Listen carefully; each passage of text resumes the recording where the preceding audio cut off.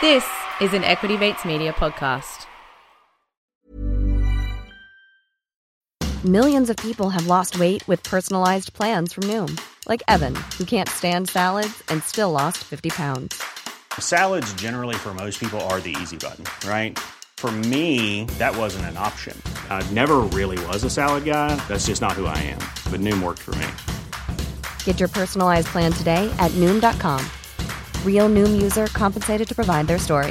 In 4 weeks, the typical Noom user can expect to lose 1 to 2 pounds per week. Individual results may vary.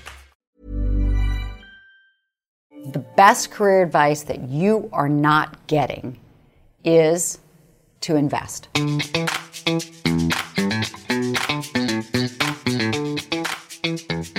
Hello and welcome to another episode of You're in Good Company, a podcast for like-minded people who want to make smart investment decisions. I'm Maddie, and as always, I'm here with my good friend Sophie. Hello, Maddie. As always, I'm very excited for today's episode as well.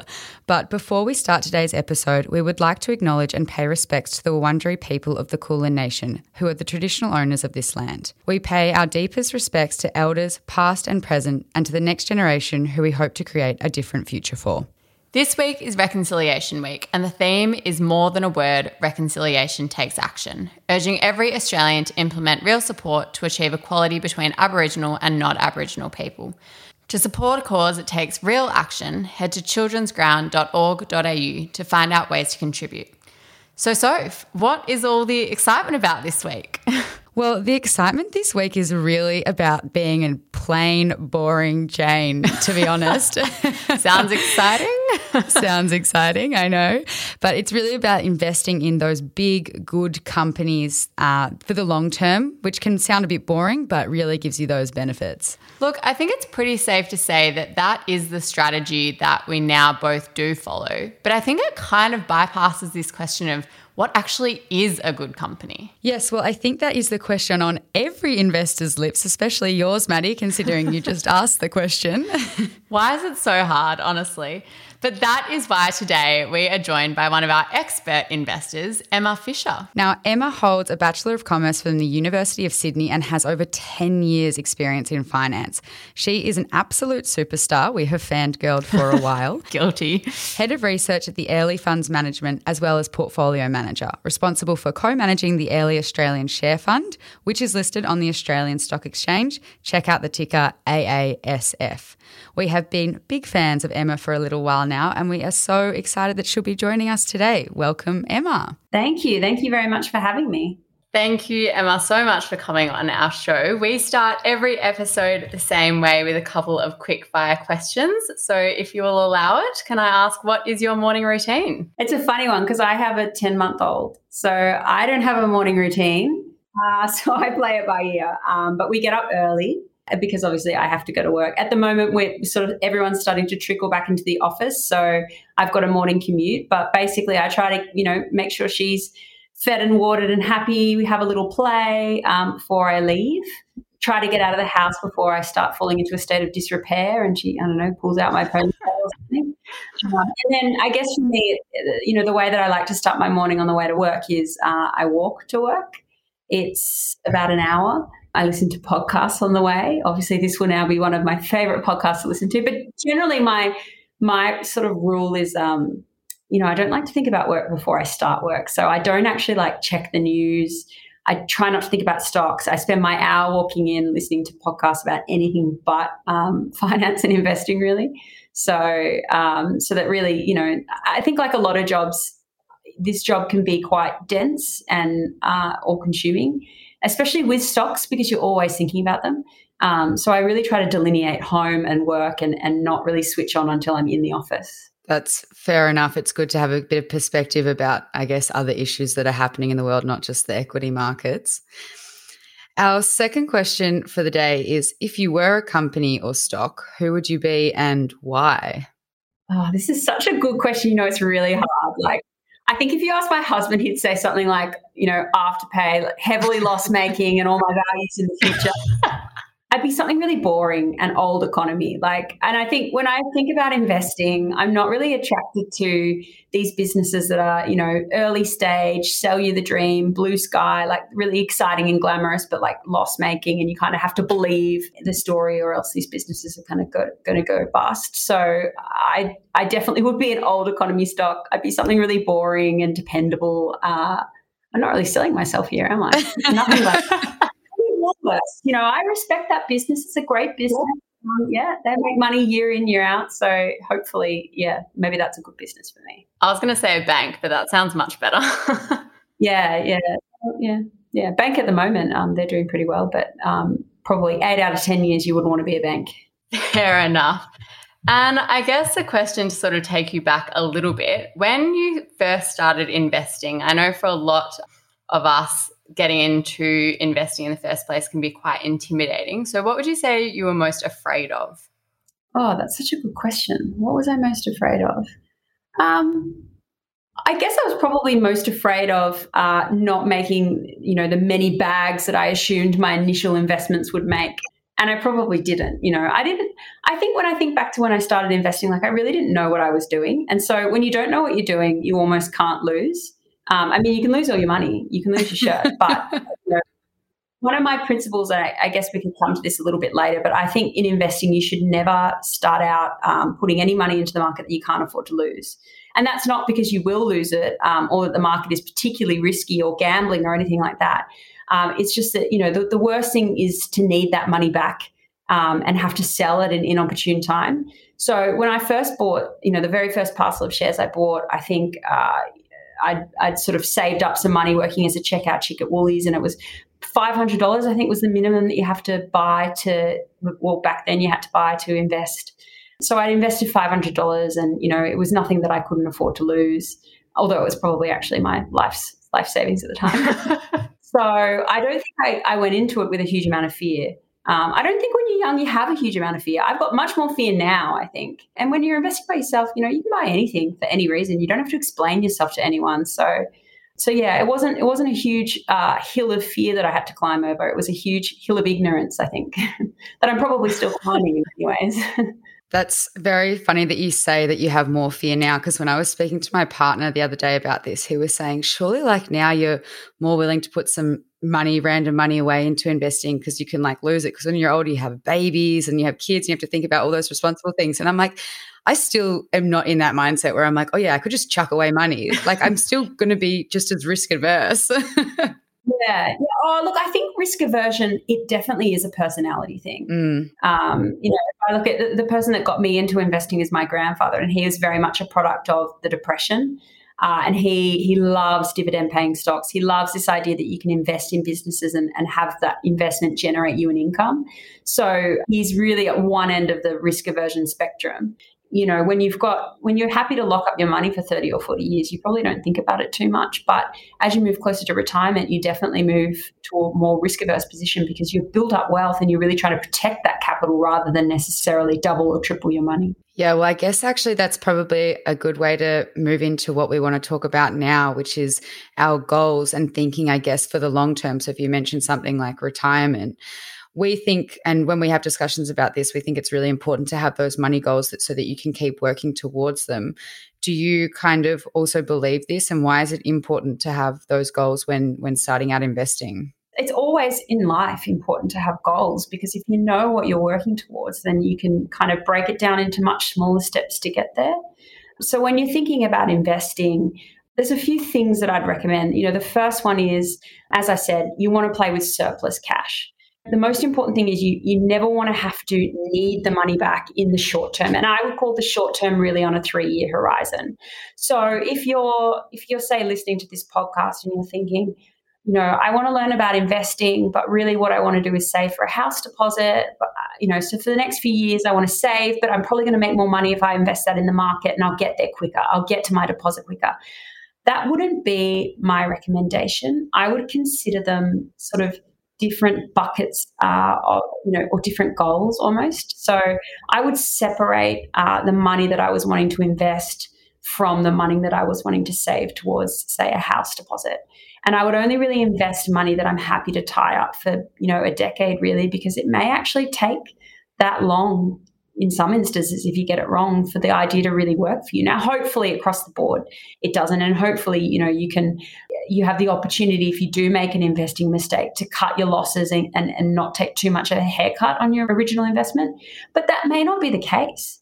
Yeah, so you touched on there sort of that 3 years, which you would sort of consider to be short term. And then I guess being prepared, because we talk about that surplus capital, and in theory, you're prepared to lose whatever you put into the stock market. So we want to be prepared to stay in for around that sort of 5-10 year plus mark. So it really is those long-term goals that we're working towards when we're investing.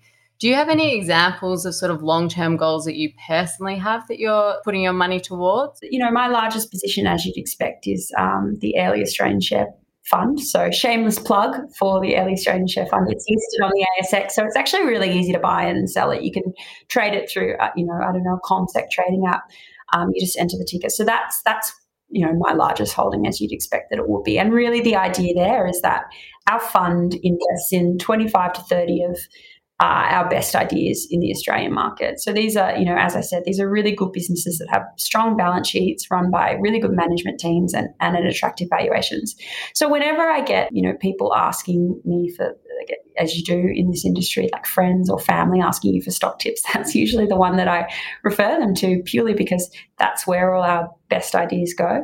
But if I look at, maybe before I joined Airlie and sort of how I built my own personal portfolio, I've always just been really drawn to this question of, what's a good company? And it spills into real life.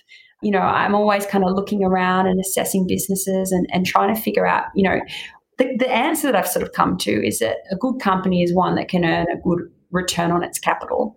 And basically, if you earn a good return on your capital, it's because you've got something special going on.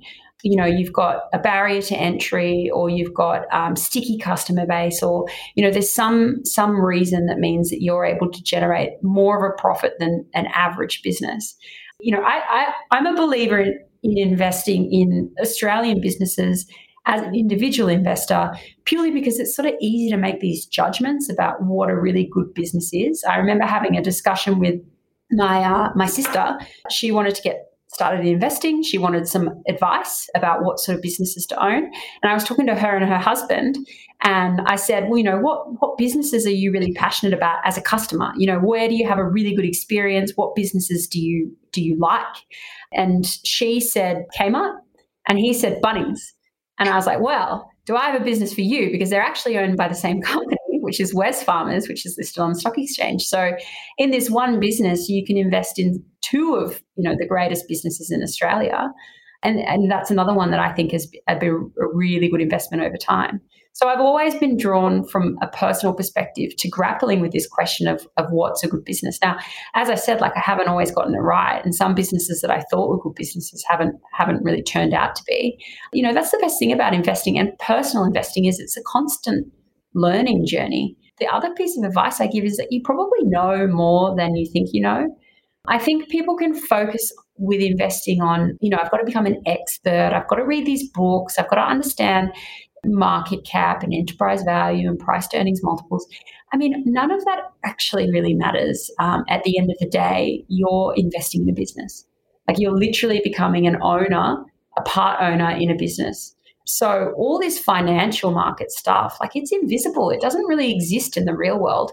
What matters is assessing the business. If you're a gamer and you're spending every month going down to JB Hi-Fi, chatting to the staff, selecting a game, and you really enjoy that experience, and you know that you're not buying those games online because you really like the experience of going and picking the game and talking to the staff and that whole in-store experience, then go out and buy JB Hi-Fi shares.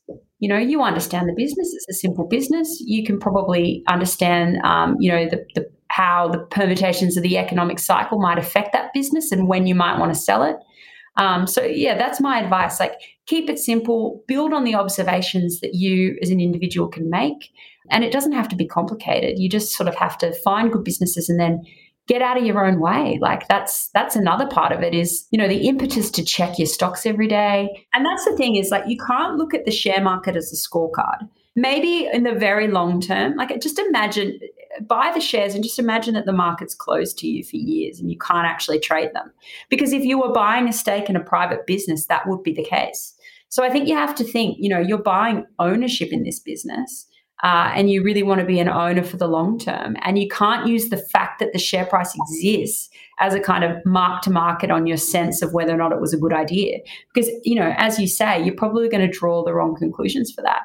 I've shared this story before, but the market had rallied this is pre-COVID, the market had reached a peak. And the sign at the top for me was my mum texting me going, "Oh, my shares are up. I should be a fund manager like you. I'm so great." That can be a really, it's a kind of a counterintuitive signal that, when you think you're God's gift to investing and you need the humility of having a bit of a pullback to realize that, we don't always know everything. Yeah, I think that's a great point. And it really just talks to, I guess, sort of the fact that to an extent, so much of us don't know what we're doing. I don't know if that's the wrong thing to say in this moment, but if you're afraid of investing or you feel like you don't know enough information, actually the results in the stock market don't really reflect, the fact that we are all outperforming because we all know so much more than anyone else. It really does sort of come back to the general volatility, which is why we want to be in it for the long term. I guess what I did want to ask was, if you're sort of sitting at home and you're looking at your savings account and wanting to start putting some of that into investing, looking at sort of, your goals and getting a really good idea of that, how would you do you have any tips for how to then really translate that into, deciding how much cash I need to keep and how much I can sort of afford to put into the stock market? Oh, look, I think the actual dollar amount at the end of the day is going to come down to your individual circumstances. But I just bring it back to what I said before, which is just make sure that if whatever you're investing is money that you'd be happy to tie up and that you don't need back in the medium term. The other piece of advice in terms of entering the market is, because ultimately, in the long run, your return will be a function of the original price you paid. And at various points in time, the market can be, wildly overvalued and undervalued. And good opportunities usually present themselves. Once every year or two, you'll get a, small pullback in the market, and that can be a really good time to add money. Rather than sitting out on the sidelines and waiting for that opportunity, or even worse, and I see this a lot, sitting on the sidelines and waiting for what I call like the big one, where you've read some stuff and you've convinced yourself that, the financial system's a house of cards and it's all going to come crashing down and equity market's going to be down 90% at one point. And that's when you're going to put all your money to work. Just let go of that idea. You're never going to be able to time the market correctly, and just go back to the facts, which are equity markets rise 6 out of 7 years on average. So, the most powerful tool in your arsenal is, it's a bit of a hackneyed saying, but this saying of time in the market rather than trying to time the market. Maybe one strategy to combat that and combat this trying to pick the right timing is just to come up with a rule before you start investing. A really common one is dollar cost averaging. So the idea here is, and I'm sure you've talked about this on the podcast before, but the idea here is, say I decided I want to invest $10,000, but I don't want to put it all in at one share price that reflects that day's market sort of conditions. Maybe I can say, well, I'm going to break that up into 12 monthly amounts. I think a good rule of thumb when you're investing in good, solid businesses, the very long run return of the equity market is around that 7% per annum. And a big chunk of that comes through dividends as well. But if you use that sort of 6 to 7% per annum as your expectation of a return from the equity market, then you can kind of see and compare it to other forms of debt. To be honest, I'd say if you're paying an interest rate on something that's above 5%, I would pay that off before I would invest in the share market. It's a good rule of thumb that we can follow. Just recognizing that we're in a pretty low interest rate world. Like I have a personal share portfolio, and I have, unfortunately, a very large mortgage. So I'm paying a very low rate of interest on that mortgage, and I love investing. So I'm going to run those two things concurrently. But if I was in a world in which I was paying a 7% or an 8% mortgage rate, heaven forbid that should ever happen again, it's going to make investing in equities more fiscally challenging for me. And it will make the hurdle rate that I require from those shares higher. So, that's probably how I think about debt. I think a mortgage, at the end of the day, I think that's a very the interest rates that we're paying a very manageable rate that kind of incentivizes also being invested in the equity markets, if you can afford both, I guess. We are loving this episode with Emma Fisher, and we will be right back after a quick break for our sponsors. Hey, I'm Ryan Reynolds. At Mint Mobile, we like to do the opposite of what Big Wireless does. They charge you a lot, we charge you a little. So naturally, when they announced they'd be raising their prices due to inflation, we decided to deflate our prices due to not hating you. That's right. We're cutting the price of Mint Unlimited from $30 a month to just $15 a month. Give it a try at mintmobile.com/switch. $45 up front for 3 months plus taxes and fees. Promo rate for new customers for limited time. Unlimited more than 40 gigabytes per month. Slows full terms at mintmobile.com. Hiring for your small business? If you're not looking for professionals on LinkedIn, you're looking in the wrong place. That's like looking for your car keys in a fish tank. LinkedIn helps you hire professionals you can't find anywhere else, even those who aren't actively searching for a new job but might be open to the perfect role. In a given month, over 70% of LinkedIn users don't even visit other leading job sites. So start looking in the right place. With LinkedIn, you can hire professionals like a professional. Post your free job on linkedin.com/people today. Emma, you touched earlier on how I think your grandfather got you into investing in the first sort of instance, but we would love to hear a little bit more sort of a background on your investment journey so far, and maybe, the key benefits that you've experienced from investing in financial markets. Yeah, sure. When I think back on my own journey in investing, I think anyone's journey into investing has its genesis in your attitude towards money. And when I think back really long term, I've always been interested in businesses and making my own money since a very young age. I'll tell a potentially embarrassing story. When I was 5 or 6, one of my earliest sharp memories was a friend and I, God, this is so lame. We collected a bunch of rocks and we painted them, and then we dipped them in glitter. I mean, these are pretty impressive rocks. And we set up a stall on the side of the road selling these glittery rocks for 50 cents each. And it was total pity money. I have a daughter now, and if I walked past 2 little girls selling glittery rocks, I'd clear out the store. But it was thrilling. I remember it really vividly. And I remember afterwards, I don't know, we'd made $2 each or something, counting all the money, dividing it by 2, and me going home and just bragging about this brilliant business that I'd stumbled upon. And I think even when I think of stories like that, it's pretty clear that my personality the whole way along has been one that, I'm interested in, I guess, businesses. And then that kind of fed into growing up as a teenager. I grew up in a family where if you wanted something, you had to earn the money to go out and get it. And I was totally okay with that. I always enjoyed having a job. I worked at Video Easy. I worked as a checkout chick at Woolworths. I had just a job the whole way through. I made my own money.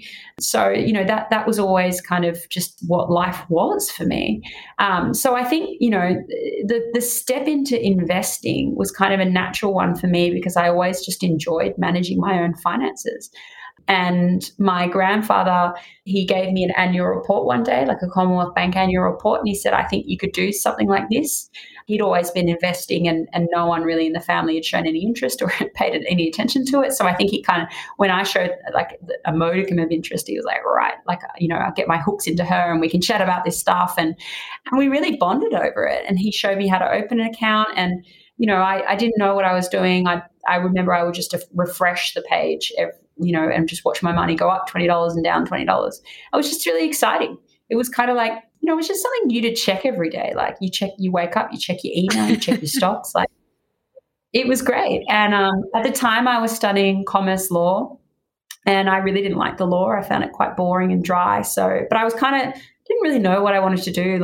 I was studying philosophy and French and Spanish, and I was just looking for something, looking to find something. And I found this. And so I changed to finance. And funnily, the first year of finance, I actually really hated it. And, in retrospect, that's probably because I didn't do very well. And it's always hard to figure out if you hate something because you're doing badly at it or if because it's generally objectively a boring topic. But corporate finance just wasn't for me. But then I did this course in maybe my 3rd year of finance, and it was just this one semester on this topic of equity market valuations. And I remember it was basically this semester where all you did was model companies on Excel. read the annual report, build a model, try to figure out, where sales might go, try to figure out what profit margins might be.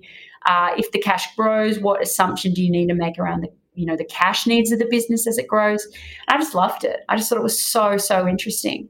And that's when I decided I wanted to do it as a career. So I went out and tried desperately to get an internship from anywhere that would take me. I ended up in an equity research internship at a place called Nomura.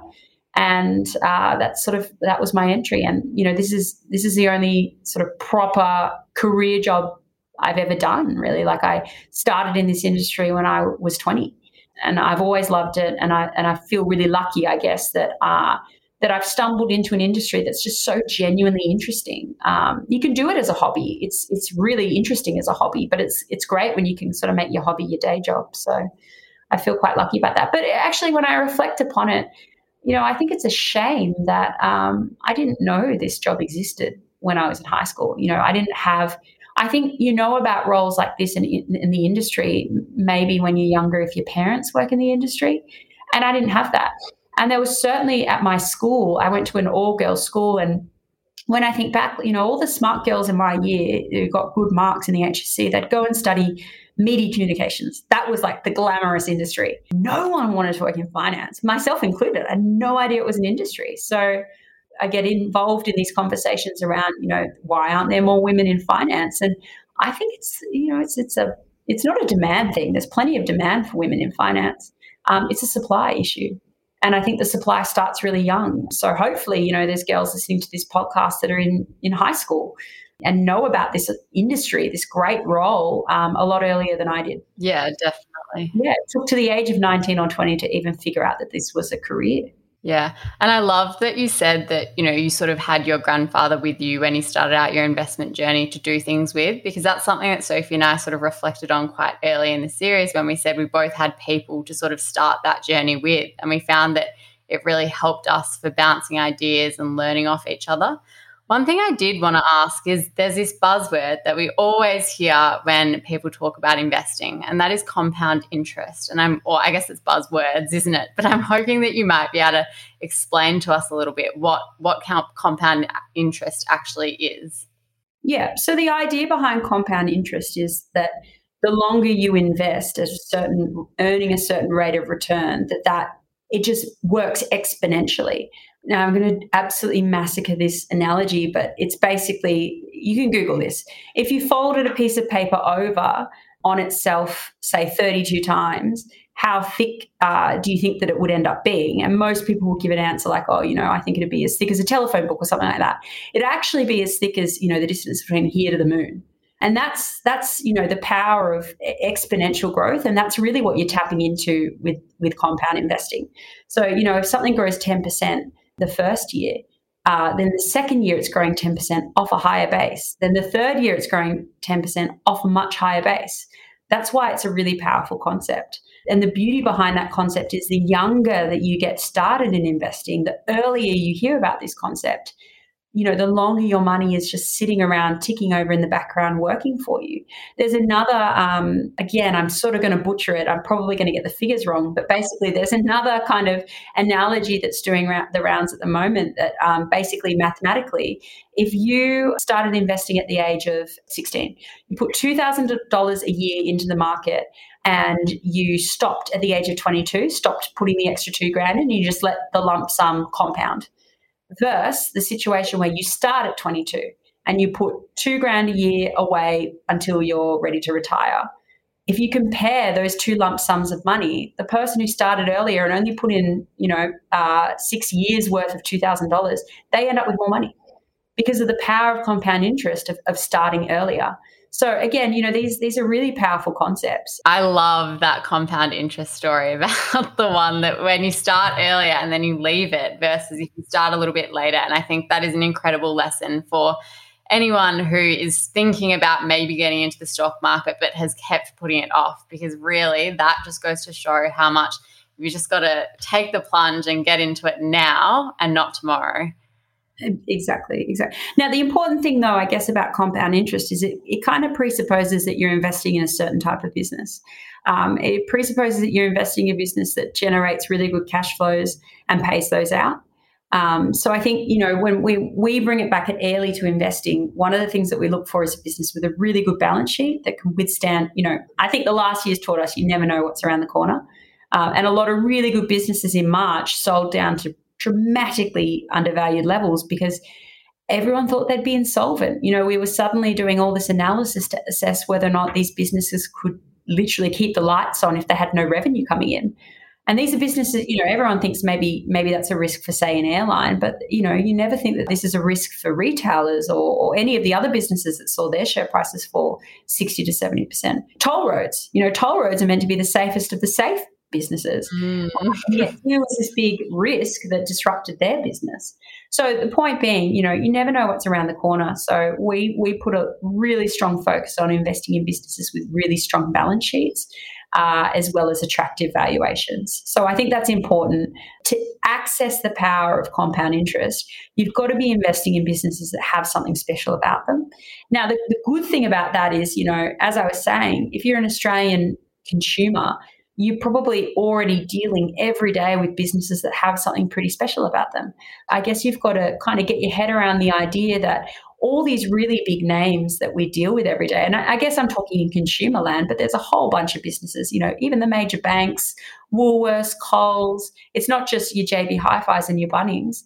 All these businesses that you're dealing with every day, they've, if you think of survival of the fittest, they've risen to this exalted level where they've dominated their own local profit pools and become the number one or number two or number three player in the Australian market. And we all know their names and we all use these businesses every day. So there's almost this really powerful kind of survivorship bias that means that when you're investing in the large companies in the ASX, you're actually, by nature of that investment, kind of hitching your wagon to really good, powerful businesses. So there can be an attraction, especially when you are young, and as I said, I did it too, there can be an attraction to these exciting biotechs, and because you think they're going to be the ones where you can make 10 times your money in. Maybe on a couple of them you will, but don't underestimate the power of just buying these really good, seemingly boring businesses and really hitching your wagon to these powerful economic moats they have.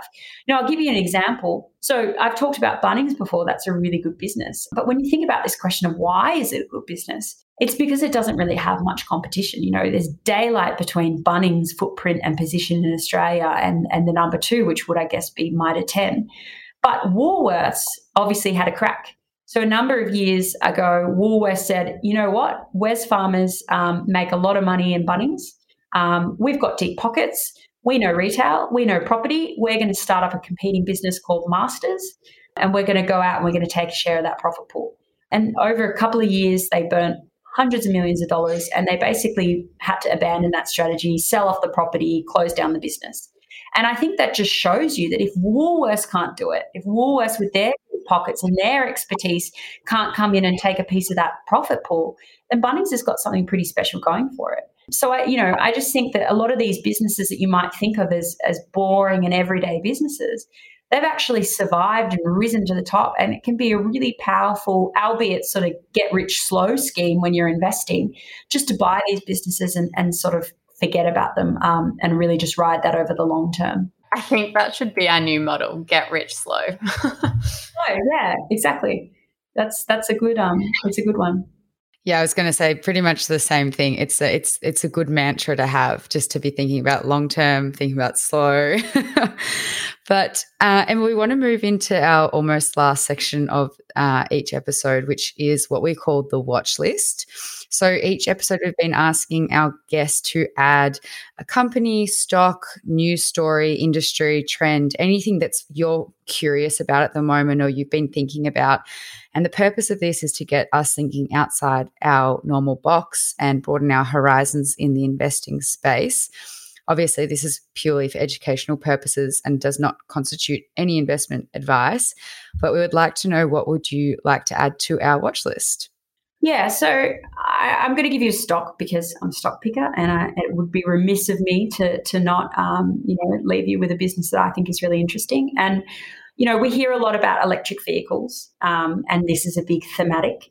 And, I'm not really one for picking the eyes out of a thematic or doing too much thematic investing, because I think, the minute a thematic gets hot, there's probably a bunch of, overvalued, hyped up companies in the mix there.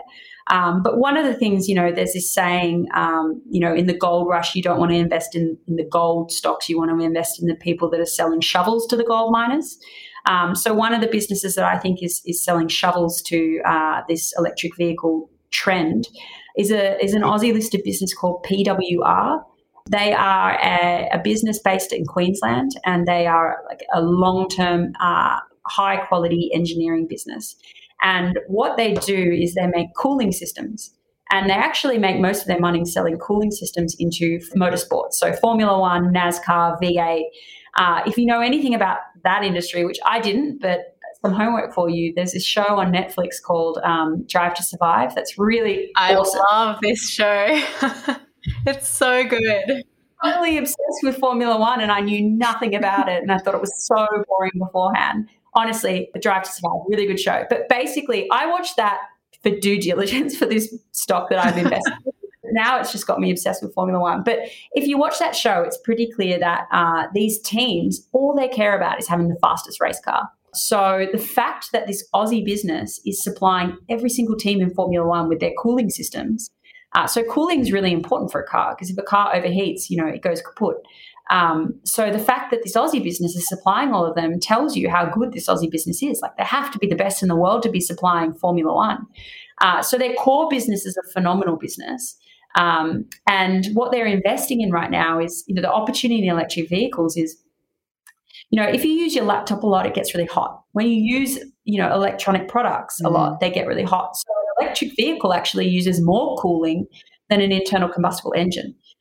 So as you see this shift towards electric vehicles, we think that this business will be selling more cooling systems per car. And so, they make half of their money today out of motorsports, and half of it through a range of other, selling into high value, $1 million hypercars. They sell the cooling systems into those. So as the market goes towards electric vehicles, they'll be selling more cooling systems per car. So we think it's a really exciting business. It's got a net cash balance sheet, so it's sitting on a very strong cash position. The other thing we like about it, and this is something that we're pretty big on in our fund, is it's an owner-managed business. So what I mean by that is the original founders of the business are still running the show today. And we found that over time, we've tested this a lot of different ways, but over time, these owner-managed businesses, they tend to give you phenomenal results. And it's because the founders, they understand it. It's their baby. They've got all their families' wealth and fortune and future tied up in these businesses. So they've got really high alignment with you as an individual shareholder. We're always looking for skin in the game when we look at and assess management teams. We want to see management teams that are incentivized to make really good long-term decisions, not just decisions that are going to win for a business in the short term. So my tip, I guess, is, investing alongside owner-managed businesses in general is a really fruitful investing strategy. And this is one example of a business that ticks all those boxes. It's got an exciting future. It's got a great balance sheet. It's a really good owner-managed business. And, I think it's really cool that this Aussie business that you've never heard of is supplying all these, Formula One racing teams. Yeah, and I think that's such an awesome way to think about investing when you see this trend or you see this thing that's becoming more and more popular. And it's instead of, investing in the Tesla, it's thinking about how else can I get sort of exposure to this industry that's growing really rapidly. And I think that's an awesome example of that. Yeah. No, you're spot on there. And I guess to round out our episode, the final question that we love to ask all of our guests is, what piece of advice would you give to your younger self when you first started out investing? That is a good question. I'd say have fun with it. I think I always did, and I think I still do, but I think that's good advice for anyone that's getting started in investing. It's a great way to feel connected with the world. I think good investors will be intellectually curious by nature. But it's a way to really open your eyes to, you start to see the economy as just a bunch of people trying to earn a return on their capital. And I think it makes reading the paper more interesting. It makes conversations with people from different industries more interesting. It's just a way to sort of, get plugged into to all different businesses and economies and global news. So, you know, I've always been, I think in investing, you have to be like a glass half full person. I think it pays to be optimistic. As I said, markets rise 6 years out of 7. So, you know, I think having that optimistic framework and just seeing it for what it is, and going back to my rule about only investing money that you're willing to lose, if you follow that rule and you've got, you know, essentially play money in the market, you know, it should be something that you enjoy doing. It should be something that you find really interesting. It's one of those things where, you know, it's the world of constant learning. Every year you should become a better investor. And so every year it should be more fun for you and you learn more things. So, you know, it's advice to myself that I think I've been lucky enough to also sort of follow. But, you know, it's been an up and down road. And I think when I was younger, I was a lot harder on myself for my mistakes. And, you know, you get things wrong, you invest in businesses that don't go well, and you spend a lot of time feeling like an idiot and feeling like you've missed something. But the reality is every investor is going to make mistakes. And in fact, you learn more from your mistakes. You should make mistakes. Mistakes are good. You learn way more from your mistakes than, you know, having an easy run and getting everything right, because that's when you get complacent. So, you know, looking back on my time investing, like, you know, I should have been kinder to myself. And seen it for what it was, which was steps along a journey. And it's a journey that's continuing and hopefully will continue for a while yet. Yeah, I think it's really good what you've said in terms of just keeping it fun and exciting. Obviously, you do have to think about, you know, your longer term goals and thinking into the future. But Maddie and I, we know that from starting ourselves, it's just been empowering and exciting. As you said, it's something else to look at. It gives you kind of a broader understanding of macro trends that are happening, as you said, in the news. So I think that's a really great piece of advice. Just to have a bit of fun with it, try it out, learn along the way. Absolutely. Now, Emma, just to finish off tonight, we wanted to say a huge thank you. Everything you have said has been so insightful, and we hope that people can really gain something out of this. Before we finish up, is there anywhere where people can find you on social media, Instagram, Facebook? Is there anything you want to last minute plug for people? All I could say is our website. It's a boring, you know, boomer answer, and I am a millennial, but all I could refer you to is our website. Just Google Airlie Australian Share Fund, and we have a lot of stock stories. We have a lot of videos. All the information's on there. Thanks so much for your time tonight, Emma. We appreciate it. Thanks so much for having me. Thank you so much for joining us today with the lovely Emma Fisher. We hope that you took some valuable lessons away about getting rich slow. As always, we would love if you could take a photo of where you're listening today and share it on your Instagram and tag YIGC Podcast. You can also join our Facebook group, YIGC Investing Podcast Discussion Group, where you can ask questions that you have or share ideas that you find interesting, or just copy off other people's ideas, I guess. Exactly, copy. At the beginning of today's episode, we spoke about this year's Reconciliation Week. The theme is More Than a Word, Reconciliation Takes Action, a theme urging every Australian to implement real steps to achieve equality between Aboriginal and non-Aboriginal people. In doing so, the team at Equity Mates want to highlight a grassroots organisation making meaningful long-term change. Children's Ground is an organisation providing Aboriginal families the best in education, health promotion, employment and community development. Their 25-year commitment to each child they work alongside means an entire generation will grow up with hope and opportunity. If you have the capacity this Reconciliation Week, consider supporting Children's Ground or head to www.childrensground.org.au to find out one of the many ways that you can support their work. You're in Good Company is a product of Equity Mates Media. All information in this podcast is for educational and entertainment purposes only. It is not intended as a substitute for professional finance, legal, or tax advice. The hosts of You're in Good Company are not financial professionals and are not aware of your personal financial circumstances. Before making any financial decisions, you should read the product disclosure statement and, if necessary, consult a licensed financial professional. Do not take financial advice from a podcast. For more information, head to the disclaimer page on the Equity Mates website, where you can find ASIC resources and find a registered financial professional near you. In the spirit of reconciliation, Equity Mates Media and the hosts of You're in Good Company acknowledge the traditional custodians of country throughout Australia and their connections to land, sea and community. We pay our respects to their elders past and present and extend that respect to all Aboriginal and Torres Strait Islander people today.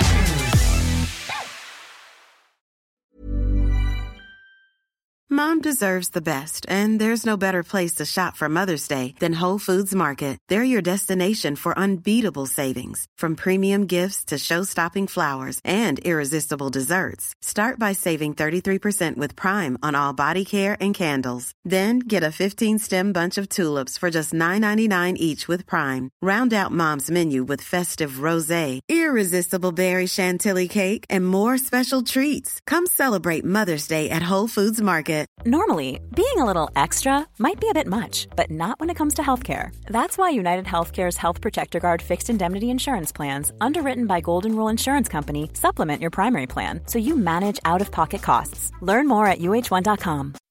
When you make decisions for your company, you look for the no-brainers. If you have a lot of mailing to do, Stamps.com is the ultimate no-brainer. Use the Stamps.com mobile app to mail everything you need to keep your business running with up to 89% off USPS and UPS. Make the same no-brainer decision as over 1 million other businesses with Stamps.com. Use code PROGRAM for a special offer. That's Stamps.com, code PROGRAM.